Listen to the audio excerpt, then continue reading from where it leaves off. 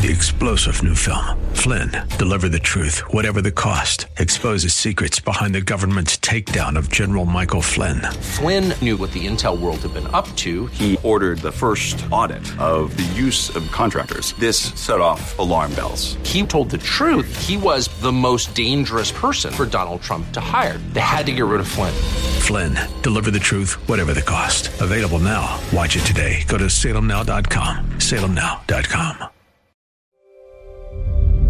If we look to the answer as to why for so many years we achieved so much, prospered as no other people on earth, it was because here in this land we unleashed the energy and individual genius of man to a greater extent than has ever been done before. This great nation will endure as it has endured. Let me assert my firm belief that the only thing we have to fear is fear itself. Freedom and the dignity of the individual have been more available and assured here than in any other place on earth. You are about to embark upon the great crusade toward which we have striven these many months. The eyes of the world are upon you. The hopes and prayers of liberty-loving people everywhere march with you. We're not, as some would have us believe, doomed to an inevitable decline. I do not believe in a fate that will fall on us no matter what we do. I do believe in a fate that will fall on us if we do nothing. And so, my fellow Americans, ask not what your country can do for you. Ask what you can do for your country. From every mountainside, let freedom ring, and if America is to be a great nation, this must become true. So let freedom ring. As for the enemies of freedom, those who are potential adversaries, they will be reminded that peace is the highest aspiration of the American people. We will negotiate for it, sacrifice for it. We will not surrender for it, now or ever. We are Americans.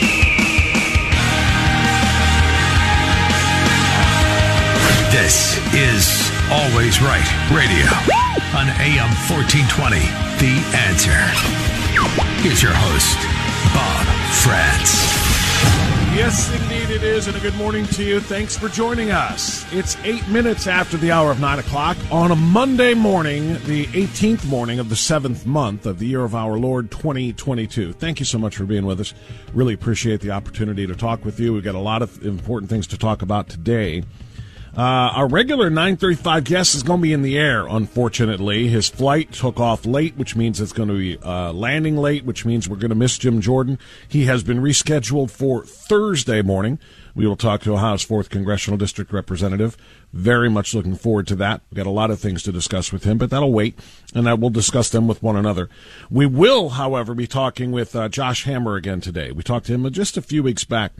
He's a Newsweek writer, among other things, and we're going to talk to him at, what time is that going to be? 10:10, I believe it is?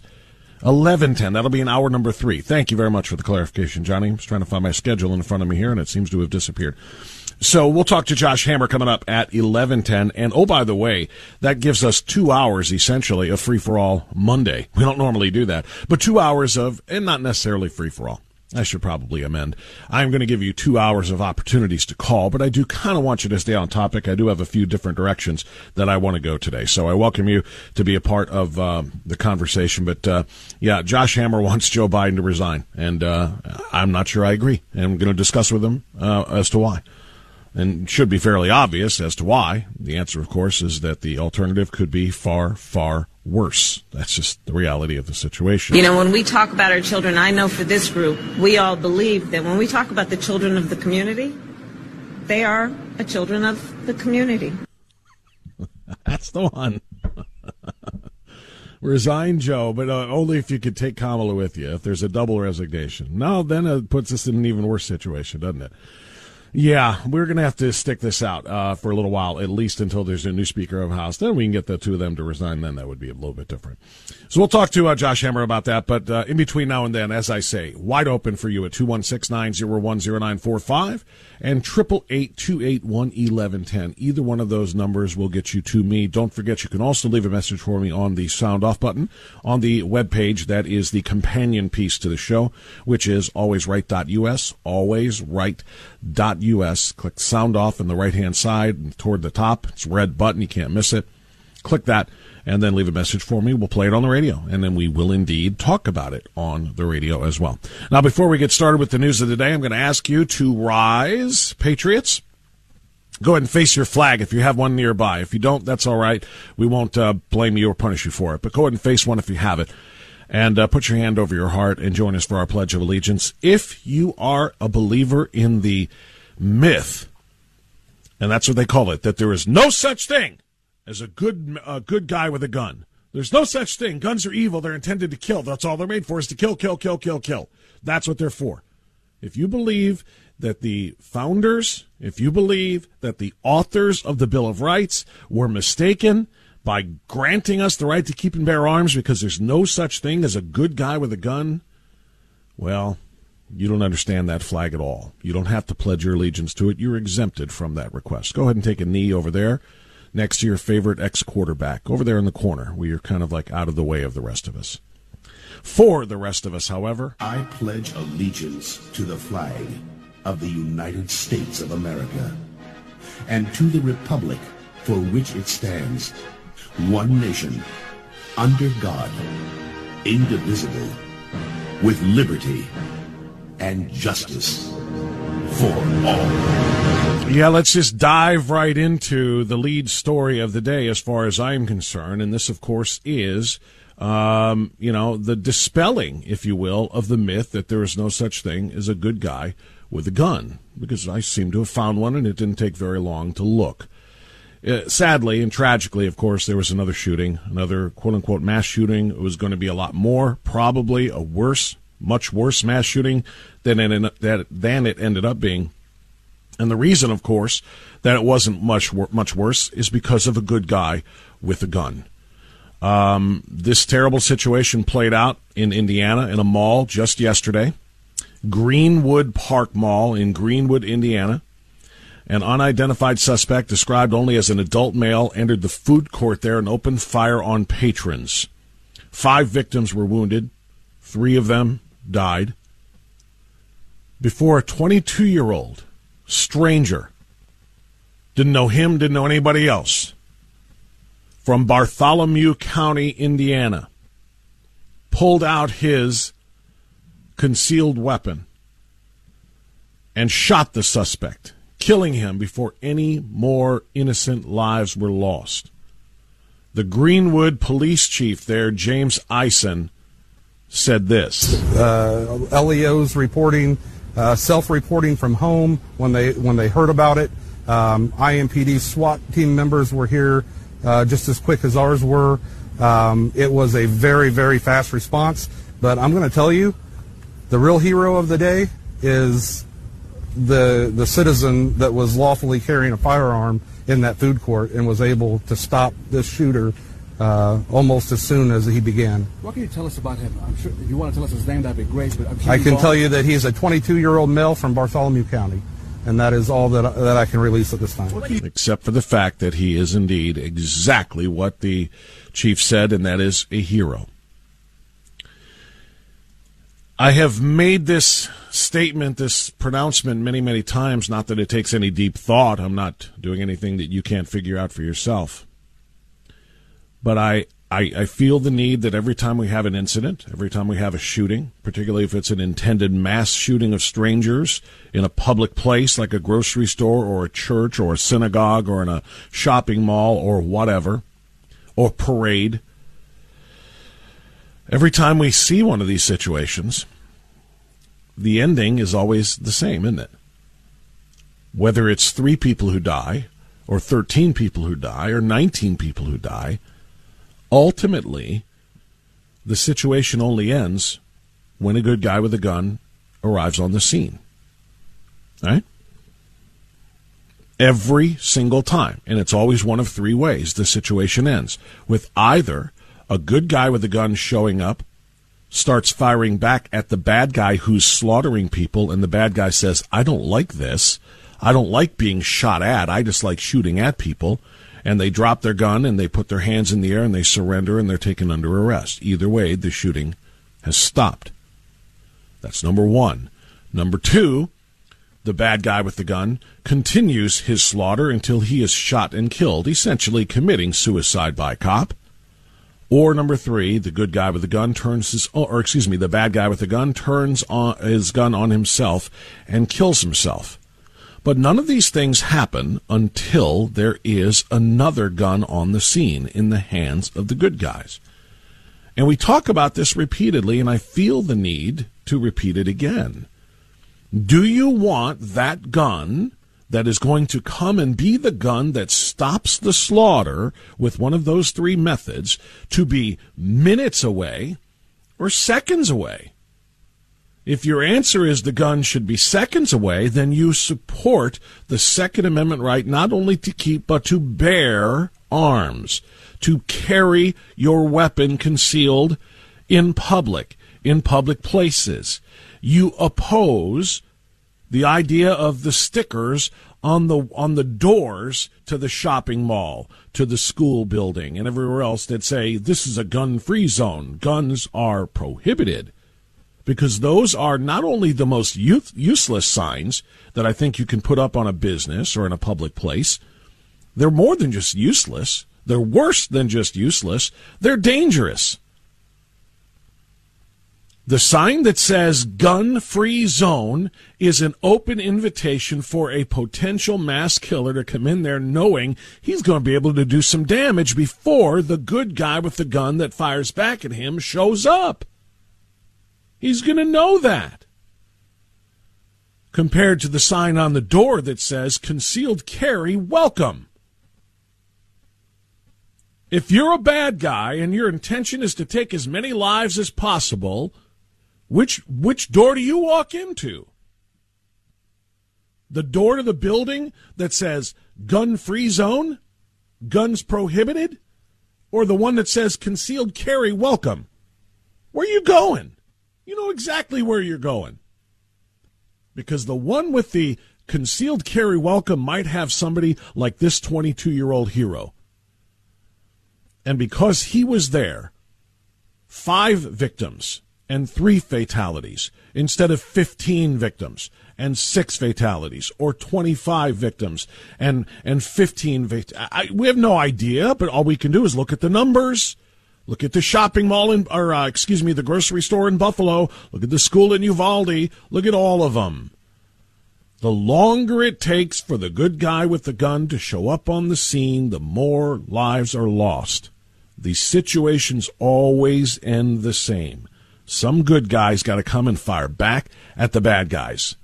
Then they drop and surrender, or they drop and run, or they shoot themselves, or they go ahead and get taken out in a hail of bullets themselves. Greenwood Police Chief James Eisen explained it appears that the suspect had a rifle with several magazines of ammunition, entered the food court and began shooting, but was stopped when the Good Samaritan that was armed observed the shooting in progress and shot the shooter. Panicked witnesses from inside the mall described chaos as having heard probably about 20, they say, shots fired, triggering a stampede, and suggesting how much worse the situation could have become if the as-yet unidentified 22-year-old who stopped the suspect had not taken action. Mark Wright, an employee in the food court, told Fox 59 in Indiana, quote, as soon as we heard shots start popping off, there was at least 25 to 30. My guys all hit the deck. It was a scary situation. I've got some new kids working. They were traumatized by it. I never expected this here at this mall. It was chaos, said Mark Tilbury, describing in his eyewitness account from the food court. It was like an animal kingdom in there. We just ran out the doors at every exit. We had people going into locked gates, putting them in the back of stores. Of the 2 other victims injured in the shooting, one remained hospitalized, but the other, a 12-year-old girl, was released having only suffered abrasions during the incident. That's good news. Governor Eric Holcomb, who signed a constitutional carry law earlier this year that went into effect on July 1st, released a brief statement regarding the shooting. Quote, I am monitoring the ongoing investigation in Greenwood, where Indiana State Police are assisting local authorities. Lives were lost today, and I'm thinking about all the victims of this horrible incident, now and in the days and weeks to come, end quote. I would pause there and give the governor credit.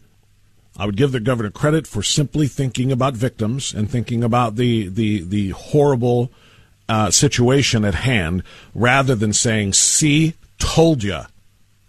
Because he signed the constitutional carry law that allowed the 22-year-old to be armed in that mall, that stopped the shooter before much, much more damage could be done. Now, I'm going to say something else that's going to sound controversial, but I don't want it to, and I want you to understand what I mean, okay? This is important. This is important. The shooter, according to the report from the police chief, was armed with a long gun, a rifle, with multiple magazines. According to witnesses, 20 to 25 to 30 shots were fired.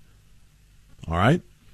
Now, this individual struck 5 people with 25 to 30 shots, potentially. I'm using this to explain something. When the left tries to tell those of us who believe in the Second Amendment what kinds of guns we can have, and they say, why would you need a rifle with that much ammunition? Biden always says this, right? You must be a terrible shot. How many shots does it take to take down that deer? You must be a terrible shot if you need that much ammunition. Nobody needs that many rounds. Nobody needs 30 rounds. That kind of thing, right? The reason this is difficult to explain, of course, is I don't want the shooter to have hit anybody, the bad guy, right? But my point is, it's not easy to hit moving targets. So, if the moving targets made it difficult for the bad guy, excuse me, to shoot these people, this is exactly why, excuse me again, a little frog in the throat. This is exactly why civilians, American citizens, gun owners, Second Amendment supporters, everyone who has a right to defend themselves ought to be able to have a weapon with however many rounds they feel they need to stop a potential threat on their family, in their home, in their place of business, wherever they might be. It's not easy.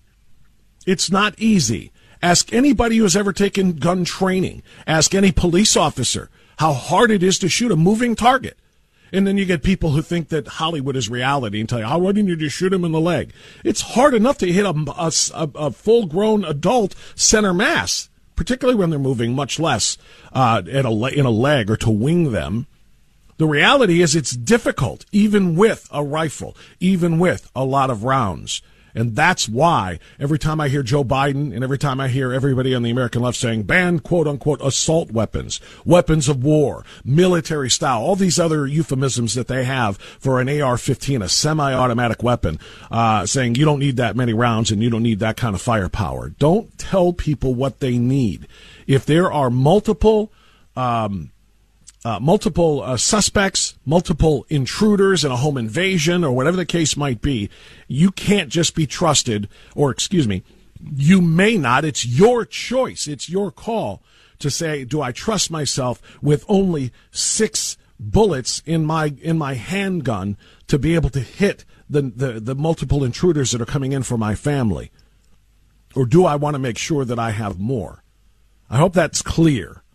I, of course, don't want bad guys to have guns at all, whether they be high caliber, lower caliber, semi-automatic, whether they be, ARs or Glocks or whatever. I don't want them to have any kind of guns if they're bad guys. But I want the good guy to be able to respond with whatever is necessary. And in this case, thank God there was a good guy on the scene. Thank God there was a 22-year-old from Indiana who was taking advantage of the constitutional concealed carry law that was passed in the state of Indiana, who was able, in that food court, to identify the shooter and drop him. Thank God. It is not always that easy. It is not always as easy as just taking a single shot or even a couple of shots and stopping somebody who's in the middle of a terrible rampage in such a way. So that's just a huge, huge story. And you know, the left continues to say there's no such thing as a good guy with a gun. They want you to believe that that's a myth. They want you to believe that a good guy with a gun is just a made-up story so that we can all have our obsession with firearms met, so we can satisfy ourselves by owning as many guns as we want. The good guy with the gun is always, my friends, always the end of a mass shooting. Whether that good guy is a civilian in this case or a police officer in the other cases, good guys with guns always stop the mass shootings. It's just a matter of how long you want them to take to get there. All right, 9:26. We'll take a time out here. We'll get our newscast, and we'll come back, and we'll open up the phone lines, too. 216-901-0945. A lot of news to get to today, but this one's a huge story. Stay with us. Always Right Radio on AM 1420, The Answer.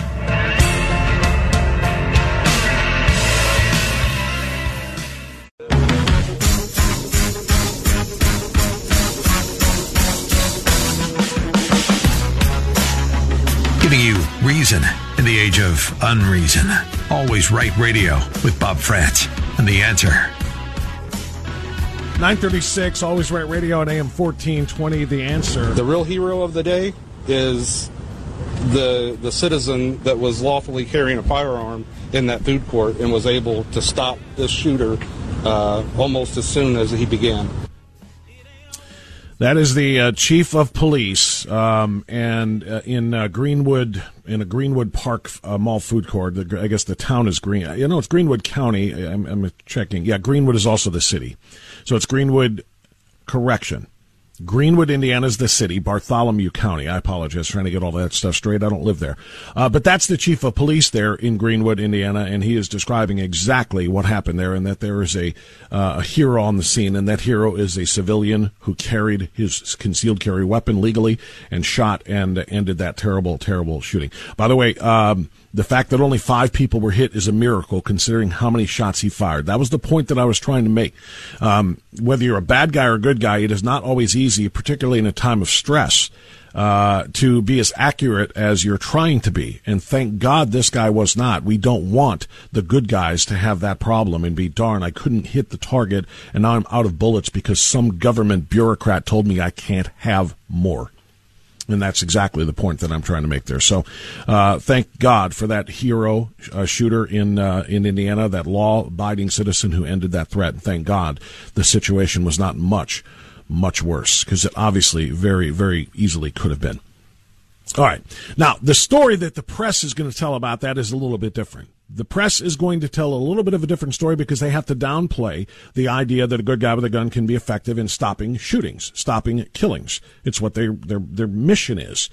And should you believe them when you hear them? That's the question. Well, I want to bring this story up because it is another very difficult one to comprehend. How it is that the left and the press, and that's repetitive, that's redundant, because the press is leftist, how it is that they can continue to control narratives without having any track record of honesty and accuracy. That's the real question here.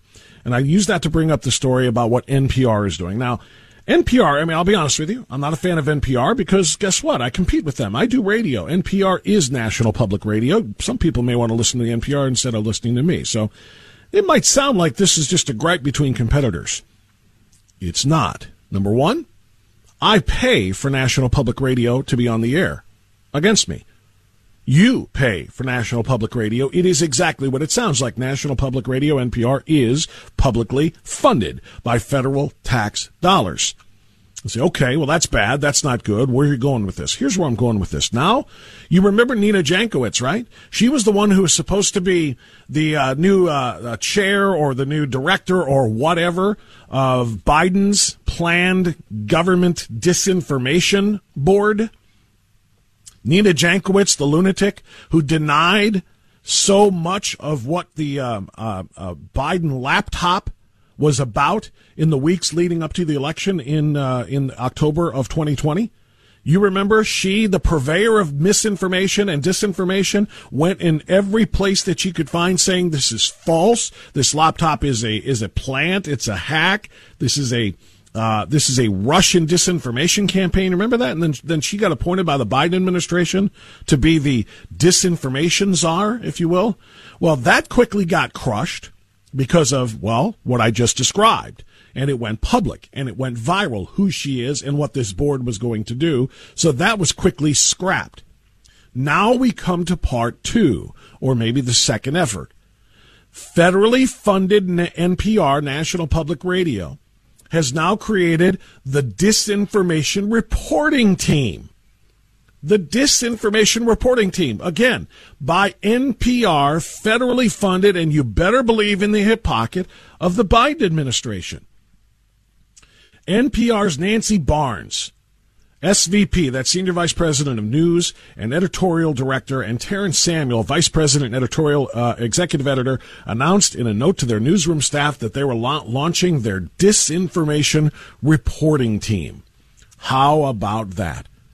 The problem with NPR being the arbiter of what is information versus what is disinformation is they are no more credible than Nina Jankowicz was when she was appointed to lead the government's version or the Homeland Security version of this disinformation governance board. Why? Because NPR did the exact same thing. They spew misinformation like a fire hose. They open it up and spray it on the people every day on NPR, and yet they're going to then tell other people what's real and what isn't real when it comes to information.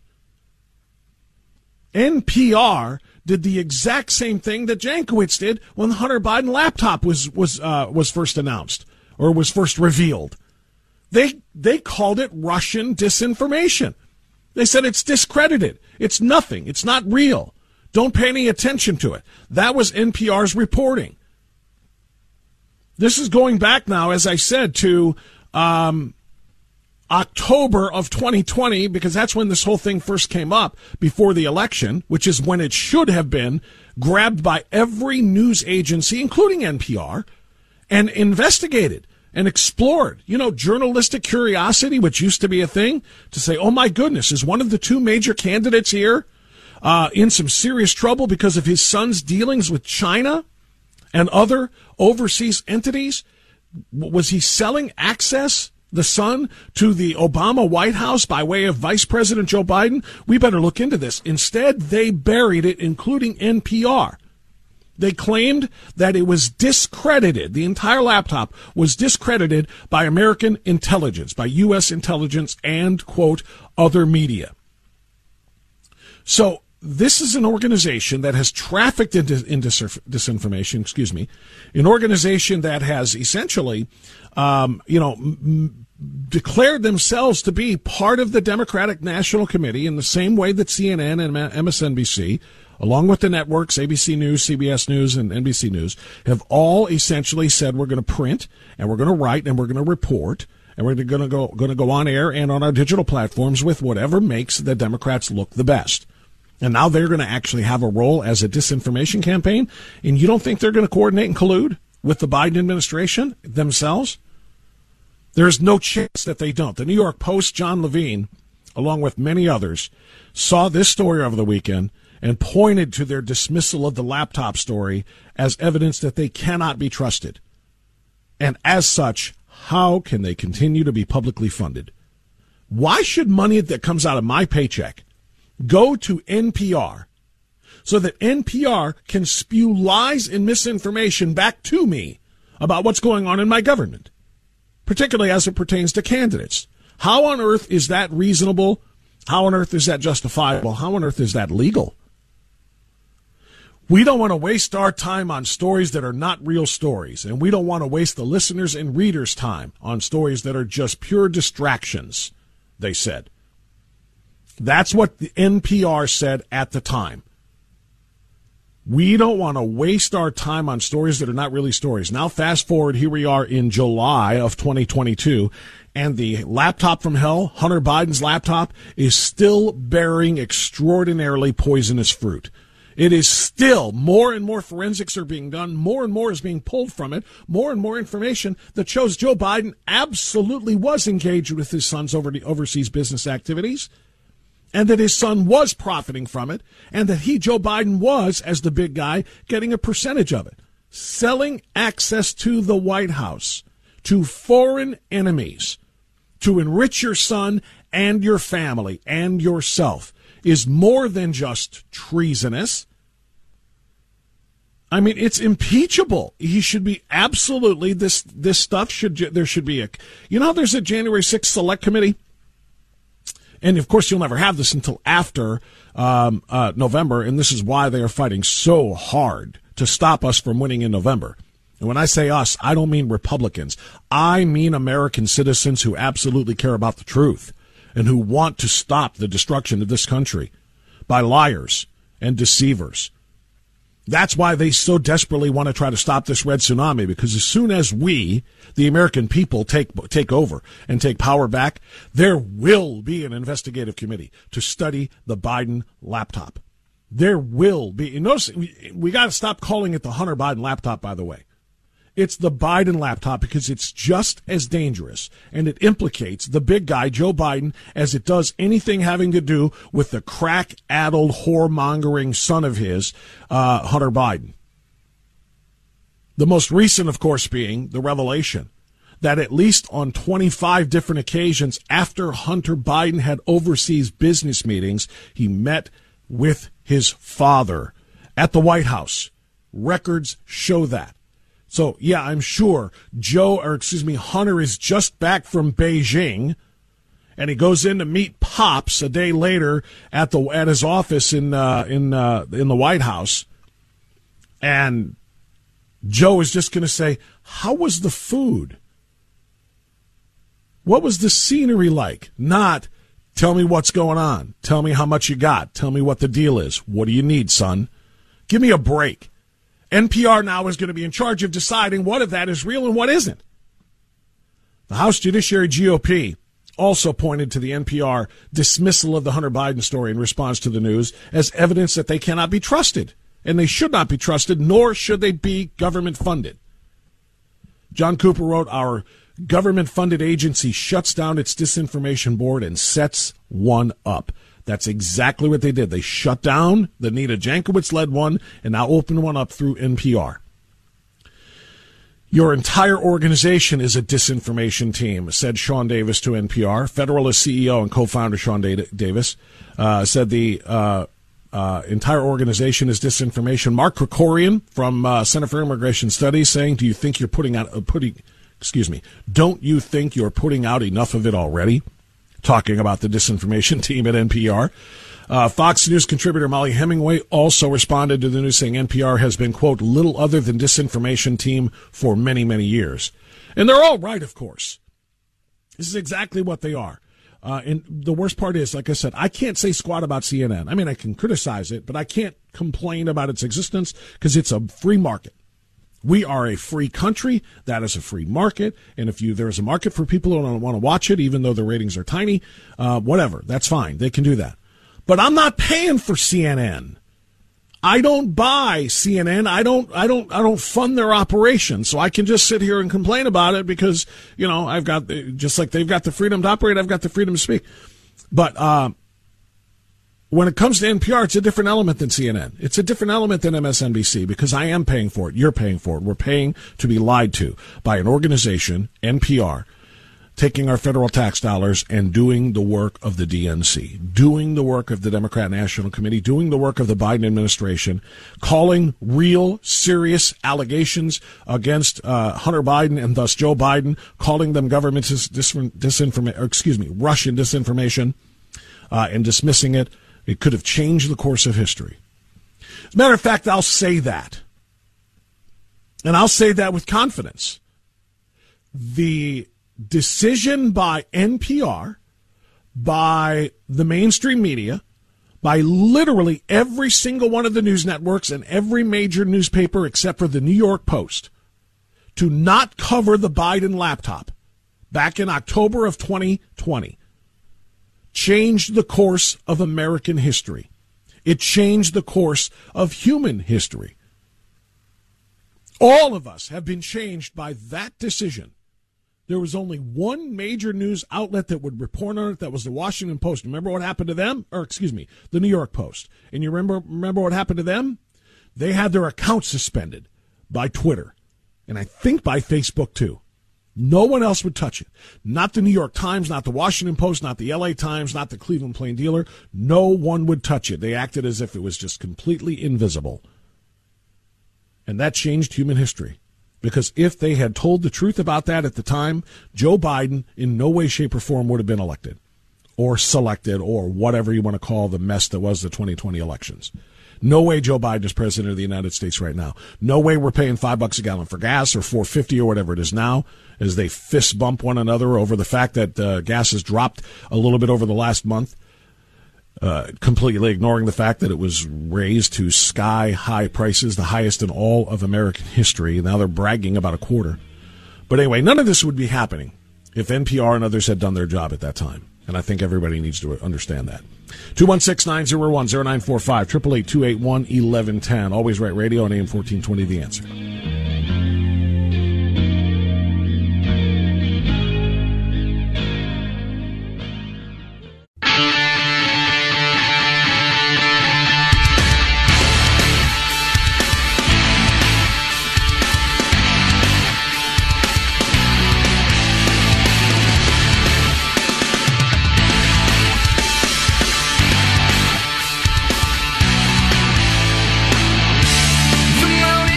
Okay, 9:55, Always Right Radio on AM 1420, The Answer. I wasn't sure if I was getting the rejoiner there or not, so I'm sorry for the delay. All right, so I just mentioned the gas. I had to do it, and I have to do this. I had a quick remark that I made to a group on yesterday. I was talking to the Totally Engaged Americans of Lorain County, a couple of other strong conservative groups. They were there at the VFW Hall in Elyria, having a little Great American Family Picnic. It was a nice event. And I got a chance to go there and give a few remarks. I was talking about the gas prices, highest sustained gas prices in American history. Highest sustained gas prices in American history, including the highest ever at a national average of over $5 a gallon. And now it's down a few cents, and they're bragging about it. But I made a few remarks. And by the way, thanks to Kirsten Hill for the invitation and for the other folks there who invited me to come and speak. I really enjoyed my time there. I'm sure I ticked off Nathan Manning a little bit when I announced that neither he nor his mother should be in the Ohio General Assembly, because the Ohio Senate is a disaster. It is filled with squishy rhinos who do not do their jobs and do the jobs of the American people. And Kirsten Hill should be elected to take Nathan Manning's seat in Senate District 13. He was in the House. I didn't know, and I said I criticized him. I would have criticized him to his face if I'd have known he was there. It didn't matter. Anyway, I don't want to chase that, but I just want to say thanks to them for having me. But I mentioned gas there, and I mentioned it in the last segment, and I need to mention it here. The Transportation Secretary of the United States of America is Pete Buttigieg. And Pete Buttigieg gave a little speech there, did a little radio interview or TV interview, I guess this was. It looks like just by the Chiron, it's Big Boy TV, whatever that is. I don't know where this was. I don't know when it was. Well, I do know when. It was over the weekend, but I don't know where it was. I don't care. But what I do care about is what he had to say. The answer to these high gas prices is, of course, get rid of your car and buy an electric vehicle. Electric vehicles, according to Kelley Blue Book, the average price for an EV is around $56,000. That's the average price. Can you get some for a little less than that? Yup. Can you get some for a lot more than that? Yup. But that's the average price. That's extraordinary. But this is what Pete Buttigieg had to say about that. Hold on a second. Let's make sure that this is in the right place. Now we'll do it. Come on, Pete. Well, I'm having a little bit of a glitch. My apologies. Or for cutting the cost of electric vehicles, because when you have an electric vehicle, then you're also going to be able to save on gas, but you got to be able to afford it in the first place. Right. Now, we're actually starting to see on some models the costs come to where even if your car payment's a little higher, your gas payment will be a little lower, and you come out ahead. I'm going to stop it right there. He wants you to think that if you go from your car payment to a car payment for an electric vehicle, the difference of which is going to be astronomical given the $56,000 average price tag I just told you. But you won't pay for gas, so therefore you'll come out ahead? Did he say you'll come out ahead? He did. Listen again. See, on some models, some models he's saying the prices are coming down. So what is the average price now? $54,000, $55,000? Is that what you're saying? The insanity of this man and his gangrene, colleagues who are screaming for an end to fossil fuels, including the President of the United States, who said, I promise you, we will end fossil fuels. This was what he told his followers in the campaign. So you got all of these guys promising an end to fossil fuels, and that means the transition to EVs. On some models, the costs come to where even if your car payment's a little higher, your gas payment will be a little lower, and you come out ahead. But the interviewer who talked to Pete Buttigieg there neglected to ask what I think is a pretty obvious question here. What if I don't have a car payment? What about the millions and millions of Americans who don't have car payments, who are driving their paid-for cars, who took out 5-year car loans and are on year 6 or 7 now and plan on driving their car for a long time to come? What about the millions of Americans who don't have any car payments at all? You want them to get rid of their gasoline engine cars that are already paid for and buy a $56,000 average price EV so that we can save on gas? And you think we're going to come out ahead?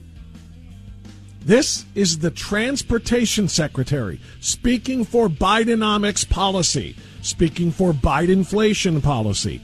Pete Buttigieg is a guy that wants to be president of the United States. And it's moments like these and statements like this that I'm going to save and I'm going to remember when he tries to primary coming up in 2024.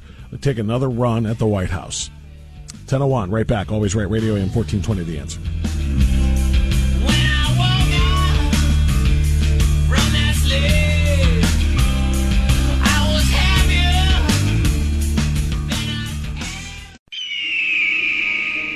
You and I have a rendezvous with destiny. We'll preserve for our children this, the last best hope of man on earth, or we'll sentence them to take the last step into 1,000 years of darkness.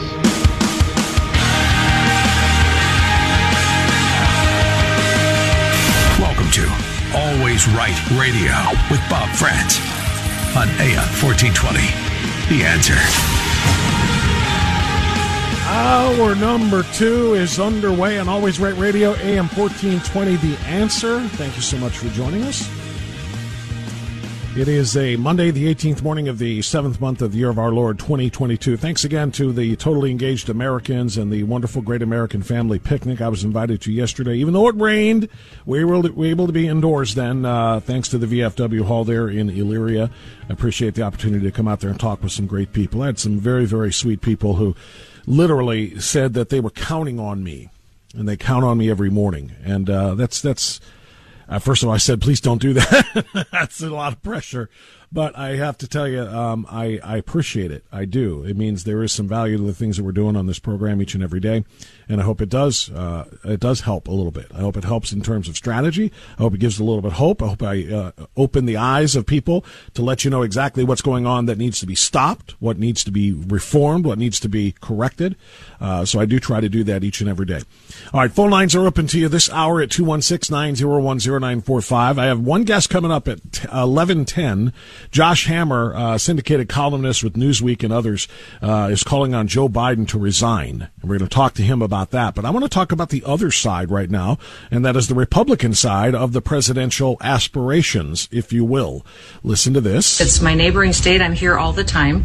I was here just earlier this week. I'm down here all the time. These are kind of people that are exactly like my people and family, and I'm a huge fan of John Wayne, too. So what's the reason not to come to Iowa? I'm a lifelong farmer and rancher, and this is just Kim Reynolds picked up the phone, asked me to come to this conference, and I said, absolutely, I'll do anything for Kim. But quickly, if the former president decides not to run, is it something you would even consider in 2024? I'm counting on him running.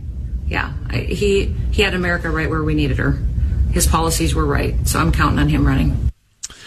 That voice belonged to South Dakota Governor Kristi Noem, in case you couldn't figure that out, and she was talking about why she was in Iowa. And the news story today is about more than just visiting Iowa. Kristi Noem is running ads in Iowa, New Hampshire, and South Carolina, among others. And you say, so? Well, let's figure out what those states are. You kind of know by now, don't you? She's campaigning this year for a second term as governor in her very, very heavily red state. She's running an ad bragging about the state of South Dakota, the wonderful job that they have done there. Listen to this part. Get back on that horse and ride. It's what my father taught me since I was a little girl. His sweat built our ranch, and his love held our family together. But it all came crashing down when Dad died in a tragic accident. I lost my hero, and we nearly lost our livelihood. Through grit and God's grace, we kept going, and our ranch was saved. Over the last 2 years, South Dakotans faced dark days. But as Dad always said, we don't complain about things, we fix them. And we did. I held the reins and refused to let fear steal our freedom.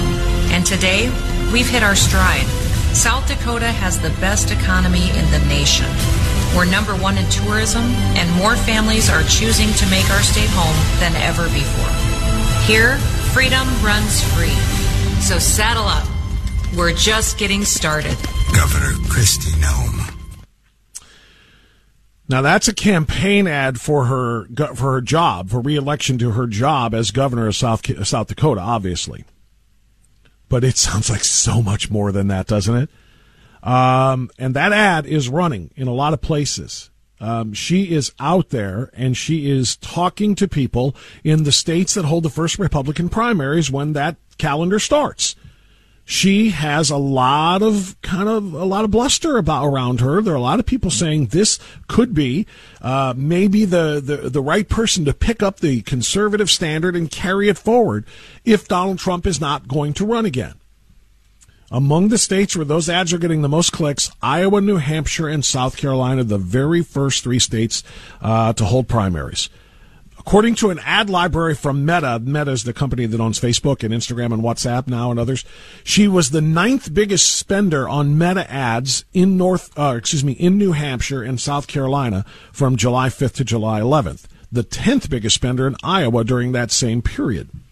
Political pundits view Noem, who's a strong supporter and ally of President Trump, as a possible running mate, but also as a contender if Trump decides against running for the White House again. She has consistently downplayed any notions of trying to run against Donald Trump or run, for president at all. She was asked in that first clip that I played for you there, and she said, I'm confident that he's going to run. I'm counting on him running. We need him to run, she said. His policies were right for the country. He had America right where we needed her when, of course, COVID hit and then the election fraud hit. But she basically told Fox News that she's counting on President Trump running. And if that is to be taken, in two ways, the first would be, I have no interest in national politics. President Trump's going to do this. The second way is, I'm counting on him running, and I'm counting on being considered for number 2. It is highly likely that Trump will choose a conservative woman as a running mate when he finally announces that he is going to run. And Kristi Noem, I think, would be a really, really strong person for that spot. Now, I bring that up to ask you this. I posted about this when I saw it over the weekend on my Truth Social account, which, of course, is Trump's social media account. And I asked the very simple question. Now, you can do this two ways, and I'm going to ask you to call on it at 216-901-0945, 216-901-0945. If you haven't written that down yet, do it. And the question is Donald Trump notwithstanding, meaning remove him from the conversation. Okay? Let's say, for the sake of the discussion, Donald Trump is not going to run. So that's why he's going to be persona non grata for this conversation. We've got to find the next Republican nominee for President of the United States. Where do you slot Kristi Noem? in a field that could include the likes of Ron DeSantis, the governor of Florida, Mike Pompeo, the former Secretary of State who has harbored presidential ambitions, Mike Pence, Trump's former vice president, former governor of Indiana, who has talked about this as well, Tom Cotton, U.S. Senator from Arkansas, who has also drawn a lot of attention about a potential presidential run. And maybe I'll just stop there and let you come up with whatever other ones that you think. Where would you slot Kristi Noem in that group? Do you have a favorite? Do you have a top three? If you take Donald Trump out of the equation, and again, I think it's very, very likely he's going to run. As a matter of fact, he made a statement of sorts in which he kind of said, I've made up my mind. It's only a matter of when I'm going to announce it. This was in an interview published by a New York magazine on Thursday. He said, I would say my big decision will be whether I go before or after, meaning that whether he'll announce before the midterm elections in November or after, which is fine. But for our conversation, if he is not a part of the mix, and by the way, let's be frank, for a lot of people, they don't want him to be a part of the mix. As great as he was and as good of a job as he did and as much appreciation and thanks that we have for that, there are a lot of people who say that President Trump has run his course and he brings too much baggage to the scene now, and we need him to just kind of stay behind the scenes and help choose the right person to carry America first forward. But let's not consider Trump for the purpose of this discussion. Where would you slot Kristi Noem amongst some of those other names that I just mentioned? Because she is getting very, very aggressive out there on the ad side of things, advertising in those states by way of digital advertising, not TV advertising, but in those states where the Republican primaries will begin. 216-901-0945 and 888-281-1110. That's the number to get here. Let's go to phones. We're going to talk to Dan in Cleveland first. Dan, thanks for waiting. You're on AM 1420 The Answer. Good morning. Go ahead, sir. Hey, Bob. Hope all's well. I want to get back on the Pete Buttigieg comment. I'm one of those drivers that has a 7-year-old vehicle. Mm-hmm. I actually bought a hybrid back in 2015 only because the cost difference between that and a normal car wasn't that great. So I bought it and enjoyed it. About, I think it was 2 or 3 years ago, I got my license renewal, and I thought there was a mistake. I called the license bureau, and there's now a $100 renewal fee if you have a hybrid and a $200 renewal fee if you have an electric car. And a lot of people aren't aware of that. Yeah. I called and asked why, and they said just because of the tax differences, they're not collecting by the gas I'm not using. Right, and I did the math on it for... Yeah, and I did the math on exactly how much I drive, and it was a difference of $28 a year that they're not collecting in taxes on the difference in the gas, and I'm paying an extra $75 tax for being, if you want to call it, a responsible person. So and for doing what they want you to do. So let Pete Buttigieg know that. That's a great point. That's a great point. They come and get you one way or the other. Thank you, Dan. Oh, hey, Dan, before you go, real quick, because I'm asking everybody, if President Trump is not a consideration, just for the sake of the discussion, I brought up Kristi Noem. Do you have a favorite or a top 2 or 3? Where do you go? 100%. Ron DeSantis 1, Mike Pompeo, followed by Tom Cotton. I'd slot her in, and then I'd put our former vice president way down the list. Well answered. Well done. Thank you, Dan. I appreciate it. You obviously have thought about this a little bit. It didn't even have to hesitate. Appreciate that, Dan.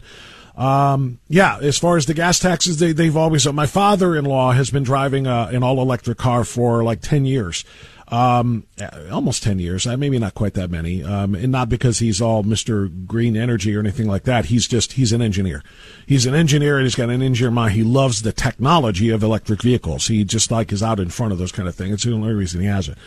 But anyway, every time he has to renew, he's got to pay that tax. He's got to pay that big tax to renew his tags because he doesn't use gas, and therefore he's using the roads, and the roads are paid for by gas taxes. And so since you're not paying gas taxes, then you got to pay it when you renew. So they do. They come and get you, and whether the dollars add up or not, I'd never heard anybody say that before until Dan just pointed out. So thank you, Dan.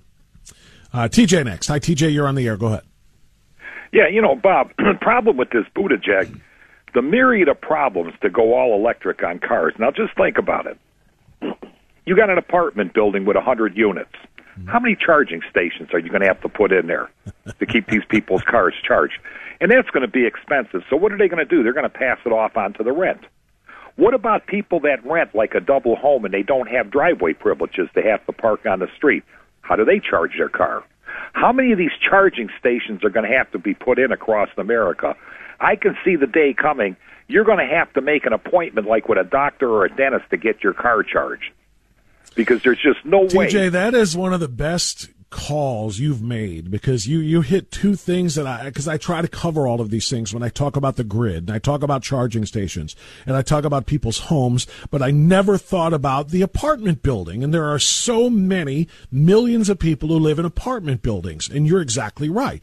Are each of them going to have their own charging station, or are there going to be a quarter of the amount of the people who live there, and you're all just going to have to wait in line to charge and have to move it after 2 hours of charging? Are you going to have to ration it for those people?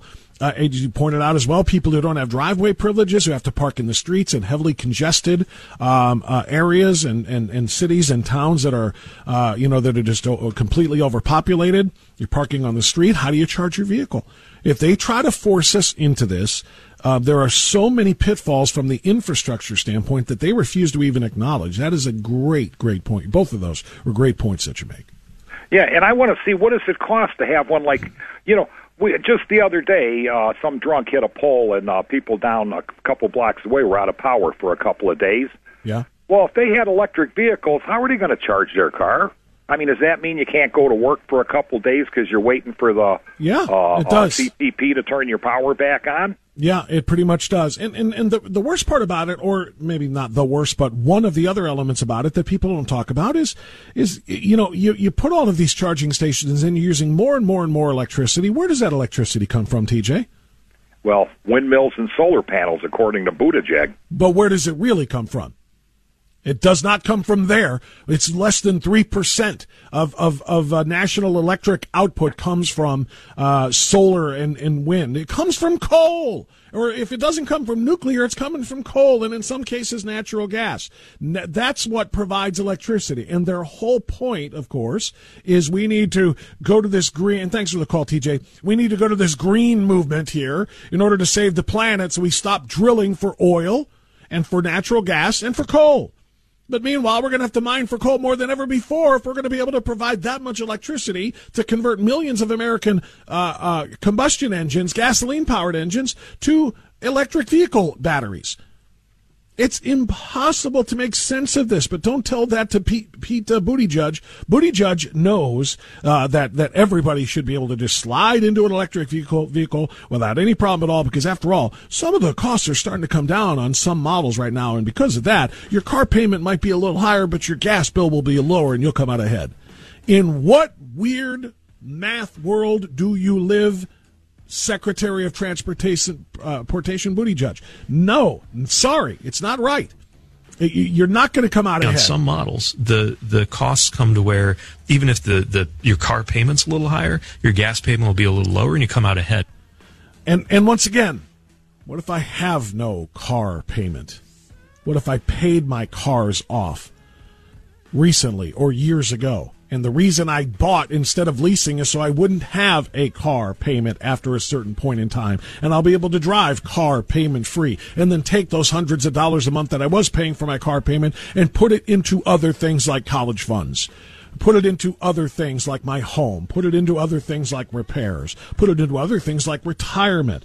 Now you want me to give up my no car payment having gas powered vehicle and buy an expensive AEV just so you can lie to the people about what it does to save the planet, when you're going to have to provide the electricity to run your EV with fossil fuels. It is impossible to make sense of these nut jobs. I'll be right back.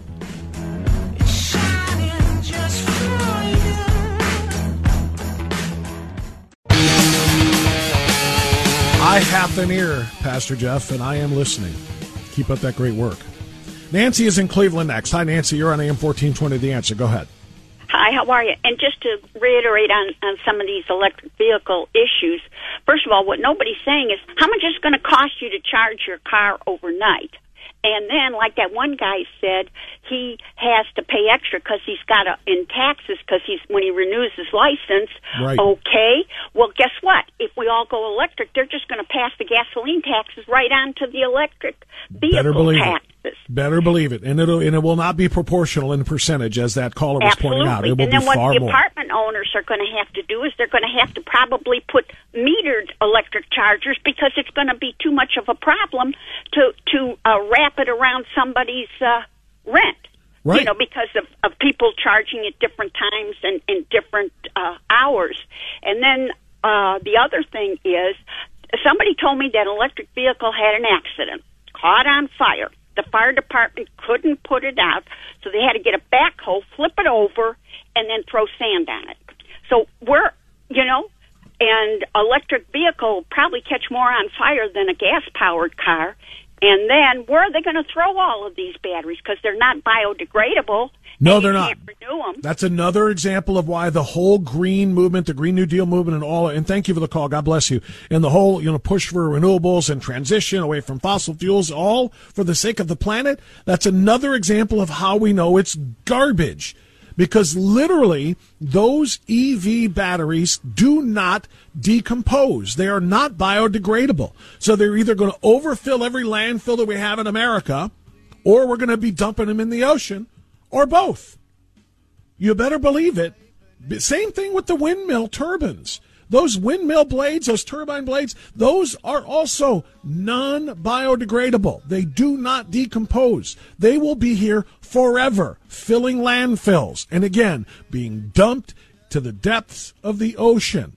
All of those telling you they want to look out for the planet. All of those telling you we've got to do something to save the planet. Would there be any place for fossil fuels, including coal and fracking, in a Biden administration? No, we would work it out. We would work it out. No place for those things. You're all a bunch of hypocrites. You're going to do just as much, if not more, damage to the planet as fossil fuel drilling and digging has ever done. I'll be back. You'll plead, you'll get down on your knees with just another WHK.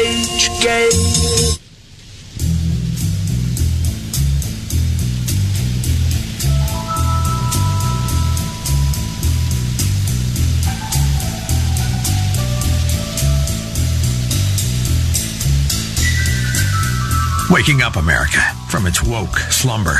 Always Right Radio with Bob France on The Answer.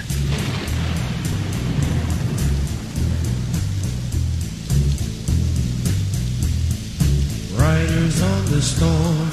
1039, Always Right Radio on AM 1420, The Answer. Thanks for being with us. You want to hear the rest of that? I started it before the end there, but I don't know. You really can't hear it often enough when he promises you, does Joe Biden, when he promises you to end fossil fuels, all in the interest of saving the planet. Climate change demands it. We have to do this now. You hear this nut job speak, and then you look at the reality of what electricity comes from, the reality of where all of the materials to make electric car batteries come from, the reality of trying to dispose of these non-biodegradable things where they come from, and you hear them and it just makes you, I don't know, does it make you laugh? Does it make you punch things? Does it make you grind your teeth? Would there be any place for fossil fuels, including coal and fracking, in a Biden administration? No, we would work it out. We would make sure it's eliminated. No more drilling on federal lands. No more drilling, including offshore. No ability for the oil industry to continue to drill, period. I guarantee you we're going to end fossil fuel. What about, say, stopping fracking and stopping pipeline infrastructure? Exactly. No new fracking. We are going to get rid of fossil fuels. I've argued against any more oil drilling or gas drilling on federal lands. No one's going to build a coal-fired plant again, and we're going to get rid of the ones we have now. I would transition from the oil industry, yes. Would you be willing to sacrifice some of that growth, even knowing potentially that it could displace thousands, maybe hundreds of thousands of blue-collar workers in the interest of transitioning to that greener economy? The answer is yes. And in case you didn't quite catch it, you don't have to agree, but I want you to look in my eyes. I guarantee you, we're going to end fossil fuel, and I am not going to cooperate with it, okay? There it is. And that is exactly what is playing out before our very eyes as they try to pass the buck for the increase in prices on our fossil fuel-driven gasoline on Vladimir Putin. That's number one. We're also talking about Governor Kristi Noem of South Carolina, or South Dakota. Quickly, if the former president decides not to run, is it something you would even consider in 2024? I'm counting on him running. Yeah. He had America right where we needed her. His policies were right, so I'm counting on him running. She's counting on President Trump running, but the question was to her, if he does not run, are you in? Will you go in? Are you interested? Are you considering? Are you thinking about running for president? So my question that I've asked you this morning is if President Trump is not a factor, if he chooses not to run, and I think everybody here knows he will, but for the sake of this discussion, especially even for some who say, if he does run, I'm still not voting for him. We can't have the drama. We cannot have everything that he brings because it's going to be 4 years of hell, given all of they're probably going to try to impeach him 2 or 3 more times. And a lot of people just are done with it, and they want to move on. They love America First policies. They love what he did for the country, but they need somebody else to pick up the mantle and run with it now, right? That's what a lot of people are saying. So if Trump is not a factor or not, an issue in this conversation, when you hear the names like Noem, DeSantis, Cotton, who else? Who am I missing here? Pompeo. When you hear some of the other names in the Republican field being thrown around, where do you slot Kristi Noem? How do you rank them? Do you have a top 3? I would like to hear them. And why? 2-1. Kristi Noem, by the way, is not only just talking about this, she's running ads, which essentially are ads promoting tourism to South Dakota as a way of saying, look at what a great job I'm doing in South Dakota. Wouldn't you consider me for something bigger than this? That's just, the unspoken part of this. But where do you put her? 216-901-0945 and 888-281-1110. Navy man Norm is in Strongsville. Hey, Norm, go ahead, sir. More good news on the electric car field. GM has recalled all 141,000 Chevrolet electric Bolt cars spanning 6 model years. It seems that the LG batteries used in the Chevy Bolt models have 2 major manufacturing defects that lead to car fires. One is from an NAINODE defective battery module, and it seems there's no repair for them. 141,000 Chevy Bolt cars have been recalled, and they haven't figured out how to fix them. And so what are they recalling them to do? So people are bringing in their cars to the dealerships, they're selling them, and they're dropping them off, and what? It just says that GM is going to try to pay cash settlements for these cars, and the fact that they cannot repair them. Parking garages have banned the Chevy Bolt cars from parking. Wow, I did not see that story, but that's a I don't, I'm not a gearhead. I'm certainly not an auto technician. I don't know a ton about repairing cars in the first place, but I have to think, that this technology is not something that's tried and true and easy for people to do.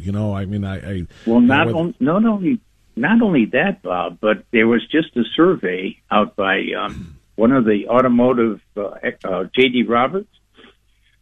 It seems that electric cars are 14 times more likely to fail than combustion engine cars, and hybrid cars are 10 times more likely to fail than combustion engine cars.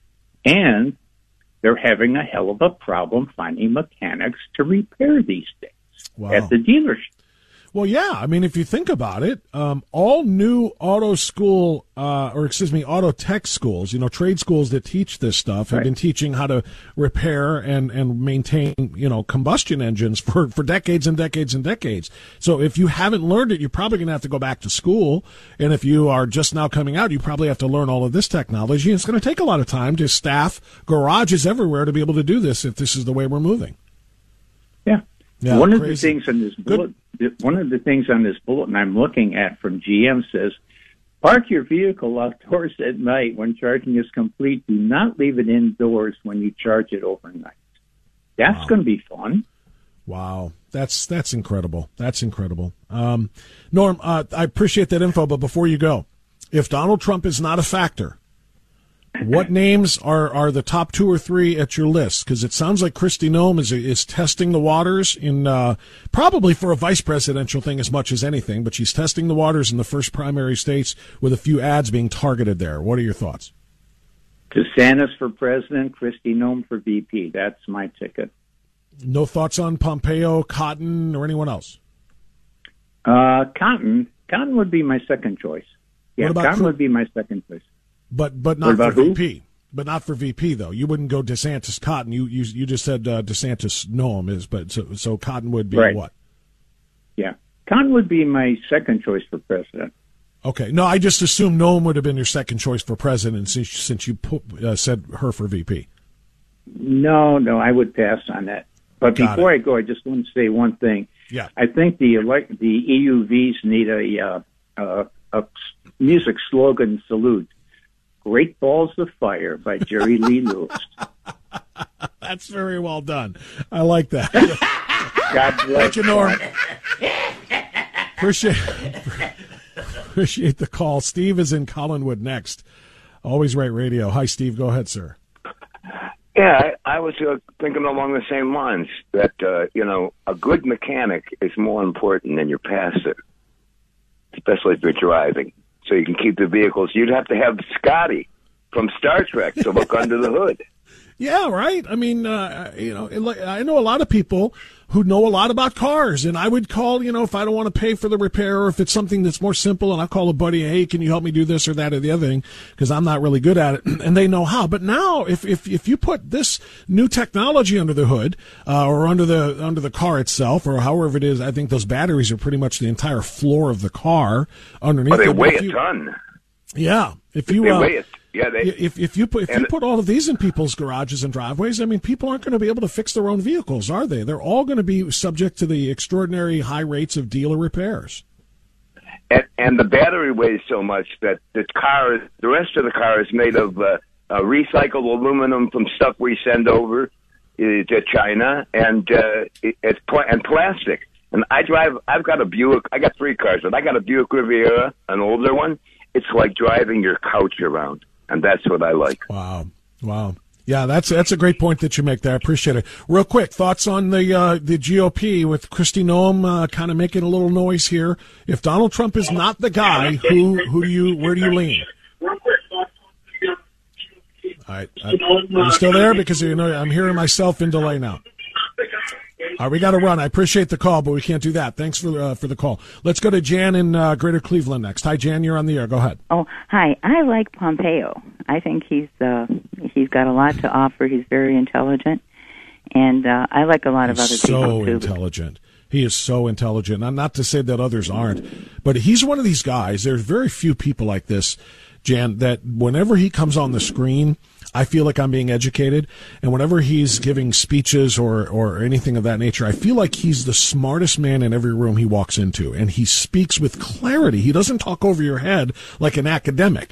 He's brilliant, but he is very, very relatable. I like Mike Pompeo a lot. Yeah. Well, I have a comment about Buttigieg. I hope his husband handles finances, because apparently he learned socialism very good at his father's knee, but he stinks at math. and he's so out of touch. A lot of middle-class people don't even make $56,000 in a year, and some of them almost takes 2 years. So they act like they're for the little man, and they are, I'm sorry, in one word, they're ignorant. Thanks, Bob. Yeah, don't be sorry, Jan. Thanks for the call. Don't be sorry that they're ignorant. That's their problem. Of course, it becomes our problem when they foist their ignorance upon us. But no, don't be shy about saying it. They are. And again, the idea that he doesn't even consider, and look, I'm not the proclaiming myself to be the greatest interviewer in the world, and oftentimes the things that I'm talking about are, hindsight being 20/20. I'm armchair quarterbacking. But I hate listening to interviews where the next question that should be asked isn't asked. And that's what happened here in this interview, in which he said, your car payments might go up a little, but your gas bill goes down, so you'll come out ahead. What about people whose car payment goes from $0 to $450 a month? Am I going to save $450 a month in gas? And what about the fact that I'm going to have to pay for the electric charges? They're going to have to be metered electric charges for people to charge, especially if they don't live at home, in a home rather, where they put their own 220 line in their garage, which is not cheap, by the way, to run that anyway. But if they can't charge it at their own, if they've got to use the apartment complexes or the grocery stores or your workplace, and you're going to have to pay. You're probably going to have to swipe to buy 2 hours of charging time. It's not as if it's going to be free. But how do you tell people who have no car payments at all, who are driving older cars that they intentionally bought because they knew they would last a good 10 years, they're going to pay for it for 5, usually a 5-year car loan, and then they're going to drive car payment free for 5 years. And that's what the plan was. And then they're going to take that money and apply it to other parts of their budgets and their lives. Now you're telling people, sell that paid for a car of yours, get an EV, which is going to cost probably twice what you paid for that car in the first place, and then pay $450, $550 payments for the next 5 or 6 years. Because that's what he's essentially some models, saying. The costs come to where even if your car payment's a little higher, your gas payment will be a little lower, and you come out ahead. But no, you don't. You don't, and she's right. Hopefully your husband keeps the books in your house because you're a train wreck. I'll be right back. You rattle my brain, too much love drives a man insane. You broke my will. What a thrill. Goodness, your records are quitting balls of fire. I let you love all the thought it was funny. Riding along in my automobile. My baby beside me. Oh, goodness gracious. 10:55 now. Always Right Radio on AM 1420. The Answer. Great Balls of Fire was a great poll. This was not bad either, by the way. That's pretty good stuff. Speaking of Pete Buttigieg and his husband, as the previous caller pointed out, doing the numbers, let's hit an LGBTQ story for a second here because, again, the insanity reigns supreme. Leah Thomas, the dude who swam against the girls, he was a terrible swimmer, like ranked in the 500s or something like that nationally when he was swimming for the men's team at the University of Pennsylvania, says, I'm a chick, and gets to swim against the women and then wins a national championship. If that wasn't bad enough, what he did to the actual female competitors in that sport, and they only, during the season, of course, they couldn't say a word. They could not say a word. They just had to smile and nod along and clap and say, yay, Leah, ooh, we're happy for you, we're proud of you. Meanwhile, they're fuming because they don't have a chance against a male swimmer. But they spoke out after the season, and now they're speaking out again after this latest slap in the face to women. Kentucky swimming star Riley Gaines is done with it all. She's had it. She's not having it anymore. Leah Thomas has been named as one of the University of Pennsylvania's 2 nominees for the National Collegiate Athletic Association 2022 Woman of the Year Awards. The NCAA's Woman of the Year includes a male nominee.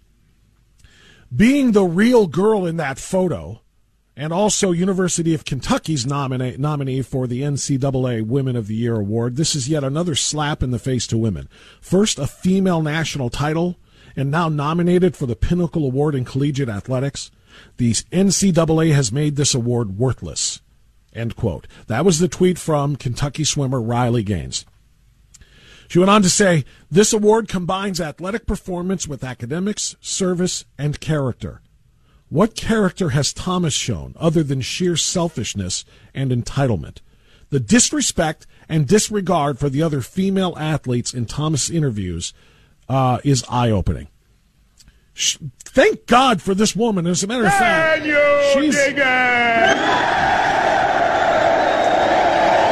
she's the one with real character. She's the one with real character. She's the one with real courage because she knows speaking out against somebody in the LGBTQXYZ fraternity of attention seekers, which is all that they are, attention-starved individuals, speaking out against them runs the risk of her getting canceled. And she's still willing to stand up and fight and say what needs to be said. She should win the Woman of the Year award simply for being willing to stand up and call this out for what it is. We'll take a time out now. We got news coming up. We're going to talk to Josh Hammer, syndicated columnist, writing a piece for Newsweek. He says Joe Biden should resign. I disagree with him. That conversation coming up next.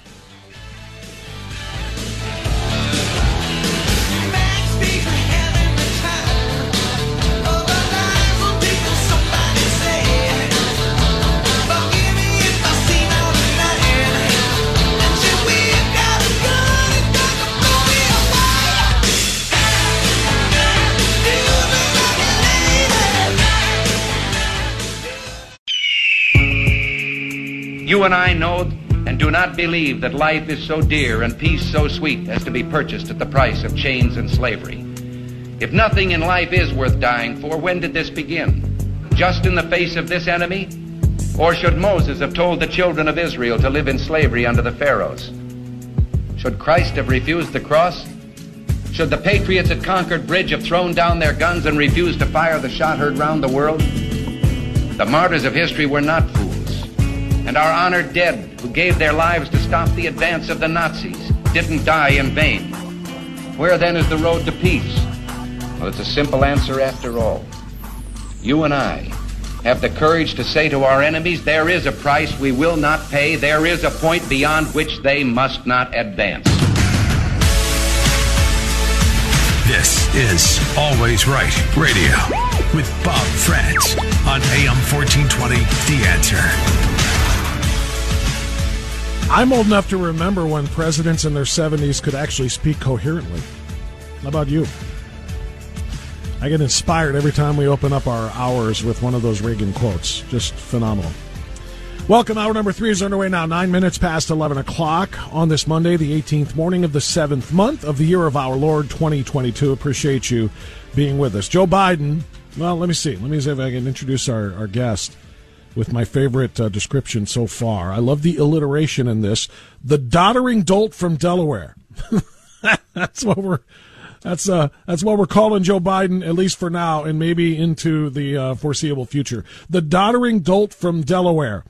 That was the phrase used to describe him by Josh Hammer, syndicated columnist, Newsweek opinion editor, host of the Josh Hammer Show, as well as a research fellow with the Edmund Burke Foundation. Josh, good to have you back on the air here in Cleveland. How are you, sir?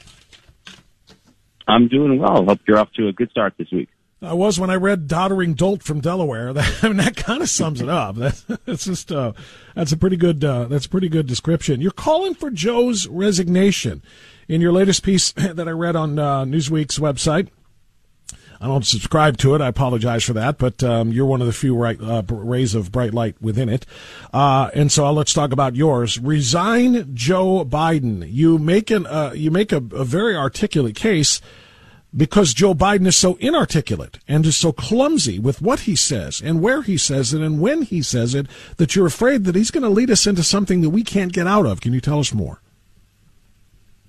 Sure. So, look, I am obviously a very public-facing, open right-winger. I don't pretend that Joe Biden is going to listen to my counsel when I am counseling him to resign. I am merely saying that he should.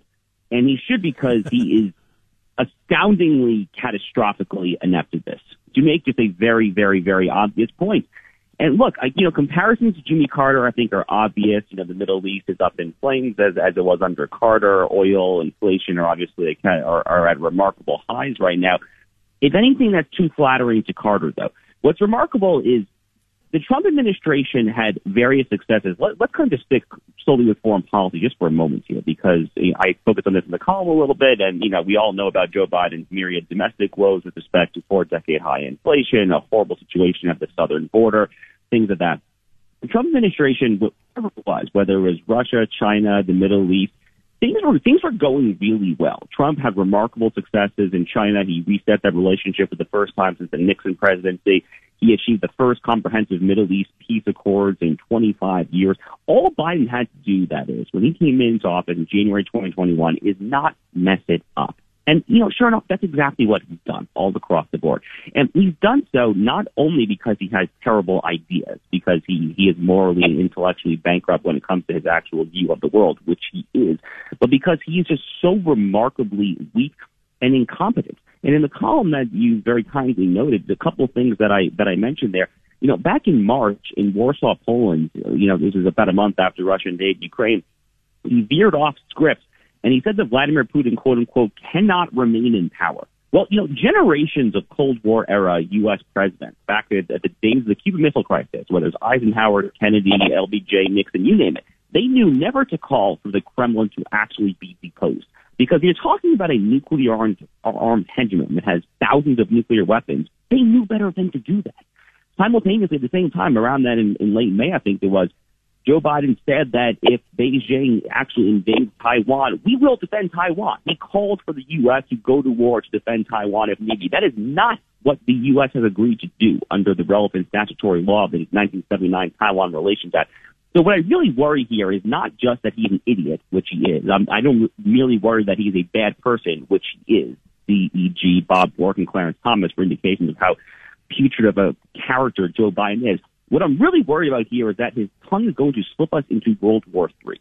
And as horrific as Kamala Harris is, and I have no doubts whatsoever as to how terrible she is, she didn't get a single delegate to the Democratic National Convention in 2020. She's less popular in many respects than venereal disease itself. But however bad she is, I trust her a little less to avoid World War III, and that's basically my bottom line conclusion. Josh, we're talking to Josh Hammer, syndicated columnist, Newsweek opinion editor. I was going to retort when you called for Biden to resign over his loose tongue and his dementia-addled brain or whatever cognitive decline that he is suffering, whatever the reason that is. I was going to retort with, I am here, standing here on the northern flank, on the eastern flank. So Ukraine is a country in Europe. It exists next to another country called Russia. Okay. A friend in need is a friend indeed. Okay, so this time. These are, Szanowna pani redaktor, these are foreign policy moments as well, Josh, that I have to admit, I don't know if I agree that a forced resignation of Joe Biden would do us good. If she's our representation to the rest of the world, Joe might slip and get us into World War III with something he says. She just might inspire an attack on America because of these just striking and shocking incompetence and ignorance and stupidity that projects from her mouth on world stages. She did these things in places in foreign countries where everyone in the national press is watching, and she just humiliates herself and the country. So, I mean, we're left between, do we want to die by fire or by ice? Either way, if either one of these two people are in charge, we're in jeopardy. Right. Yeah, this is not a particularly appealing choice, to put it mildly here. I mean, that clip that you just played, Russia's a big country, Ukraine is a small country. I mean, this is the analysis that you might expect from a third grader, right? I mean, it is not particularly sophisticated foreign policy analysis. A poor third grade student, by the way. Yeah, no kidding, right? I guess what it comes back to for me, because I'm a conservative, obviously, from a conservative perspective, certainly from a capital law Republican GOP perspective here, I think it would be easier to kind of assuage and reassure our allies across the world that if Kamala Harris were president, we could just say, oh, she's an idiot, but she'll be out of here in 2024. For Joe Biden, I first of all, the very fact that he was a former vice president of Barack Obama, when it comes to things like the Middle East, he just got back from the Middle East. He's trying to kind of continue the horrific Obama legacy there in the Middle East. I think that's a bit of a tougher sell because there's a much longer kind of arc here. There's real trajectory going back now, 14 years to when Obama was elected to kind of, so it's a much more difficult argument to say that we're actually just going to change this in 2024 because Biden is really kind of committed, I think, a bit more than Kamala Harris, who doesn't really have many thoughts on these issues, to be honest with you. She's kind of just a moron, to be totally candid here. Yeah. But, the other thing here is that she's not Kamala's a low IQ figure, but I do think that she is less likely to just catastrophically go off script and just commit these sort of gaffes where Vladimir Putin, quote unquote, cannot remain in power. Again, I cannot emphasize enough after he said that, all the kind of folks who, in my Twitter feed who have these vivid memories of the Cold War, who worked in the Reagan administration, worked in the Gerald Ford administration, their eyes shot up. They're like, oh my God. Like, we knew never to say something like this whatsoever. And, Biden landed in Israel last Wednesday. He literally gets down from an airplane, he sees Nate, he goes, what am I doing here? And then a few minutes later, he stumbles his way to a microphone and he speaks about the truth and honor of the Holocaust. Like, are you kidding? Like, again, if this was 20 years ago, maybe it's like old Uncle Joe, he's just gap prone, whatever. This man is senile, and it is just so profoundly embarrassing from an American patriotic perspective to see someone so clearly in the throes of mental and intellectual decline. So as horrible as Kamala Harris is, and I have no doubts to how horrible he is, or she is, here, I think I would roll the dice with her, but it's really not an appealing choice. It is. Like I said, it's fire or ice. We're talking to Josh Hammer, Newsweek opinion editor. He's a syndicated columnist, host of the Josh Hammer Show as well. Josh, what did you make of the fist bump heard around the world? So I'm not going to join the chorus of criticism with respect to people criticizing him for going to Saudi Arabia and meeting with Mohammed bin Salman. I actually have some counterintuitive thoughts on Saudi Arabia and Jamal Khashoggi, perhaps. Jamal Khashoggi did not deserve to die, so I want to clarify that. And it sounds like the Saudis really messed that up in their consulate in Istanbul. But what happened to Jamal Khashoggi, I think, is best explained, actually, as some of my friends like Dave Verboy have really kind of explicated, I think, quite clearly. It's best explained as kind of a Qatari influence operation. And it happened during the Trump administration and was really best explained, I think, as a way to try to realign America's Middle East, away from the Saudis, away from the Egyptians, back towards the Iranians, towards the Muslim Brotherhood, towards the various Islamist actors in the region, which, of course, is what Barack Obama wanted to do here. Saudi Arabia, obviously, is a theocratic regime, but Mohammed bin Salman is actually a fairly reform-minded leader. Women are driving in Saudi Arabia for the first time. They have this kind of Saudi 2030 economic vision where they're really trying to diversify their economy away from being kind of a one-issue petro state for the first time here. The Saudis very clearly signed off on the Abraham Accords under Trump. There's no way you have the UAE and Bahrain agreeing to make peace with Israel without the Saudis' imprimatur, without their signing off on that. So I thought Biden was totally wrong, all that to say, on the campaign trail to say that he wanted to make Saudi a pariah. No, Saudi Arabia, whatever their issues may be, they are, from a transactional, hard-headed, realist national security perspective, a very important ally, actually, with respect to kind of containing Iranian hegemony in the region and things of that nature here. To say nothing, of course, of oil and energy and things like that, where they're obviously important as a leading OPEC member as well.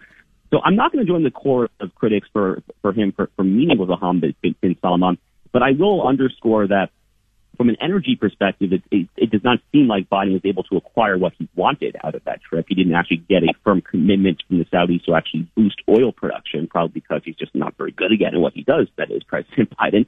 And it's unfortunate that he had to kind of come begging for scraps to try to reset this relationship with the Saudis, because Biden himself was the one who really messed that relationship up. It's funny, if you go back to 2017, I think it was May 2017, Donald Trump's very first foreign visit, literally his first foreign trip as president of the United States, was to Riyadh. It was to Saudi Arabia, because his administration understood that they are a linchpin of American geostrategy in that region, whatever their Sharia qualms, whatever it may be.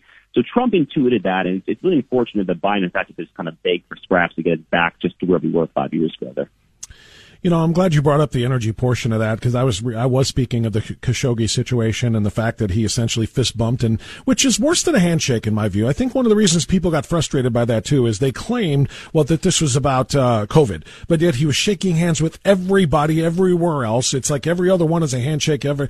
And when you do the fist bump, it's what friends do. It's what buddies do. It's what pals do. If I met you and we went out for a beer, I might fist bump you when you left or the next time I saw you again. It's not something you do to somebody who is, known to be an extraordinary human rights violator and, of course, a murderer of Khashoggi. So the whole situation with the fist bump looked like he's like, hey, pal, how are you?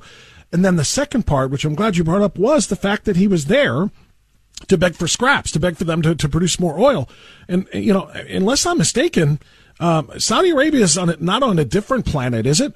I think Saudi Arabia, and I think Venezuela, and I think Russia, I think all the countries we've been going to increase their energy output because we refuse to drill for more of it here and frack for it and so forth and explore for it, is because we're supposed to be saving the planet. Unless those countries are on other planets, what the hell is the difference where the oil comes from? Yeah, totally. It's very well said. The entire paradigm, I mean, simultaneously, literally earlier this month, as I saw headlines as recent as earlier this very month, this month of July 2022, that Joe Biden was still denying oil and natural gas drilling permits up in Alaska and the Arctic refuge up there off the coast of Texas and the Gulf of Mexico. He's been repeatedly denying drilling permits here while going to beg to the Saudis. His administration has even kind of opened the possibility of directly beseeching the Iranian regime, which is a sworn enemy, of course, of the United States for oil. So the whole thing makes no sense whatsoever. As you say, climate change, global warming, whatever you want to call it, whatever the substantive kind of policy arguments, for and against drastic draconian reductions and all that stuff may be, this is a fundamentally global issue. So if the U.S. is going to unilaterally disarm while simultaneously going abroad, first of all, that's literally throwing your own people under the bus, your own producers, your own manufacturers, your own people, your own workers under the bus. That is bad enough here. But it also is just completely illogical for the obvious reason that you say, which is that, again, climate change, global warming, the ozone layer, not exactly my area of expertise, but whatever the arguments may or may not be on both sides of that, it's a fundamentally global problem.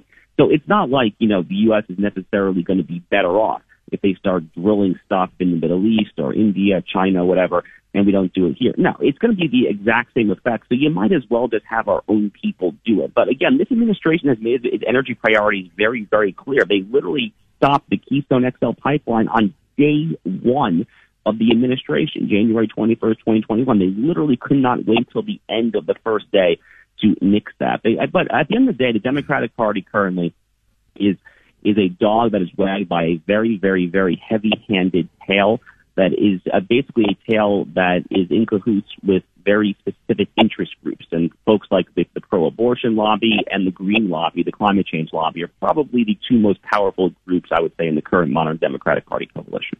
Yeah, which is a devastating reality.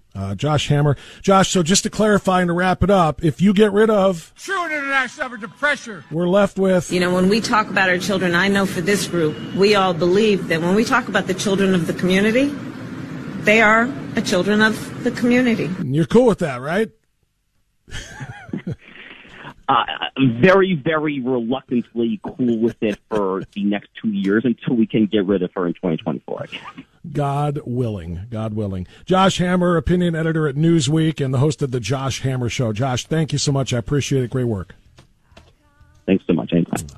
11:24, Always Right Radio, quick time out, and right back on AM 1420, The Answer. true international effort to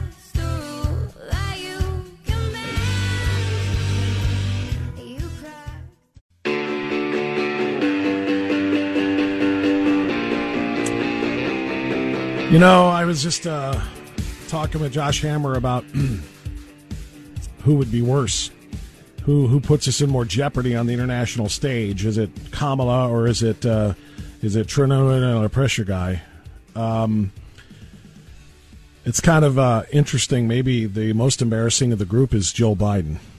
First of all, Jill Biden played the taco card. We've all heard that time and again. Where she described a whole bunch of people in a Hispanic audience as like a whole bunch of different unique breakfast tacos.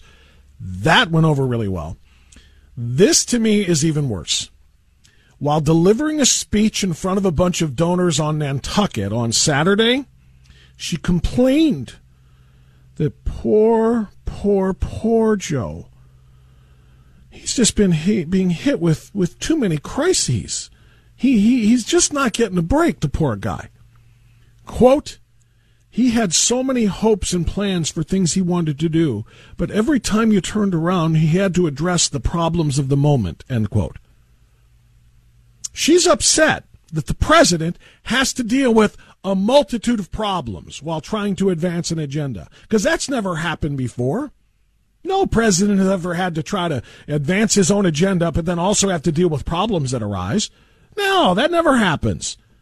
And by the way, It certainly didn't happen for the 4 years that preceded this particular president's term, as he had to deal with not only getting his agenda advanced, but dealing with the problems and dealing with the most disgusting, reprehensible, unfair press coverage in the history of the American presidency. But she's frustrated. Quote, he's just had so many things thrown his way. Who would have ever thought about what happened? Roe v. Wade? Well, maybe we saw it coming, but still, we didn't believe it. And the gun violence in this country is absolutely appalling, and we didn't see the war in Ukraine coming. And there were supposed to be some areas of focus, but then when we got there, I had to be, with all that was happening, first lady of the moment. And I had to take trips to Waukesha, and I'm hoping it's because they just don't know how to spell Waukesha, Wisconsin. Just like she didn't know what a bodega was and called it a bogota. After a man targeted a Christmas parade with his car and her trip to Ukraine to visit the First Lady there, she's upset that poor Joe's just not catching a break. Can you believe this woman? Joe Biden has had the most favorable press coverage ever because he's not orange. He's not Trump. And they have treated him with kid gloves because of it, and his approval rating is still in the low 30s. That's not crises causing your husband's problems there, Dr. Jill. These are problems of his own creation. These are decisions that he made from the moment he walked in.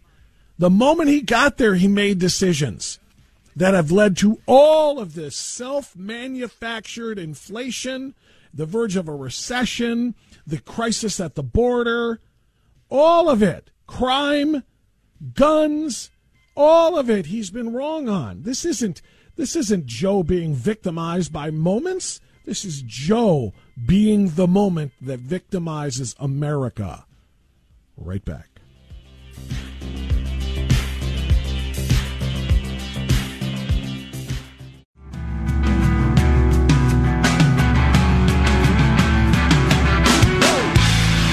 Enlightening the sleeping masses and stoking the fire of the American dream.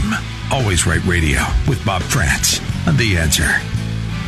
Always Right Radio indeed. Thanks for being with us. It's 11:38. We got about 7 minutes or so left before before Bill O'Reilly takes us to the top of the hour, so make sure you stick around for that as well. I want more votes. I want more opinions on the question I asked about Kristi Noem last hour. Kristi Noem, the governor of South Dakota, is one of the most popular conservative governors in America. She is just a breath of fresh air. She speaks, in a very direct language. She doesn't tiptoe around these things. She's very Trumpish. She's very Trumpian, if you will. And I like that. And she is a huge fan of President Trump, but she is out there making noise. What kind of noise? The kind of noise that people make before they decide they're going to run for president, or the kind of noise that they make when they essentially want people to know that they might make a very good vice president for a certain former president running again.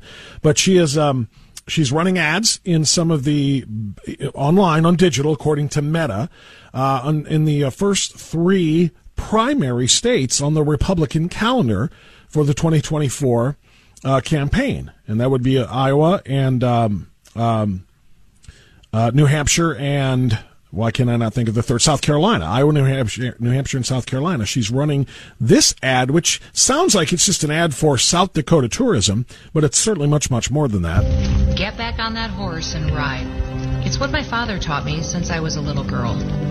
His sweat built our ranch, and his love held our family together.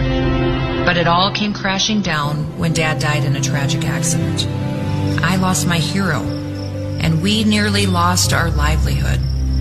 Through grit and God's grace, we kept going, and our ranch was saved. Over the last 2 years, South Dakotans faced dark days. But as Dad always said, we don't complain about things, we fix them. And we did. I held the reins and refused to let fear steal our freedom. And today, we've hit our stride. South Dakota has the best economy in the nation. We're number one in tourism, and more families are choosing to make our state home than ever before. Here, freedom runs free. So saddle up. We're just getting started.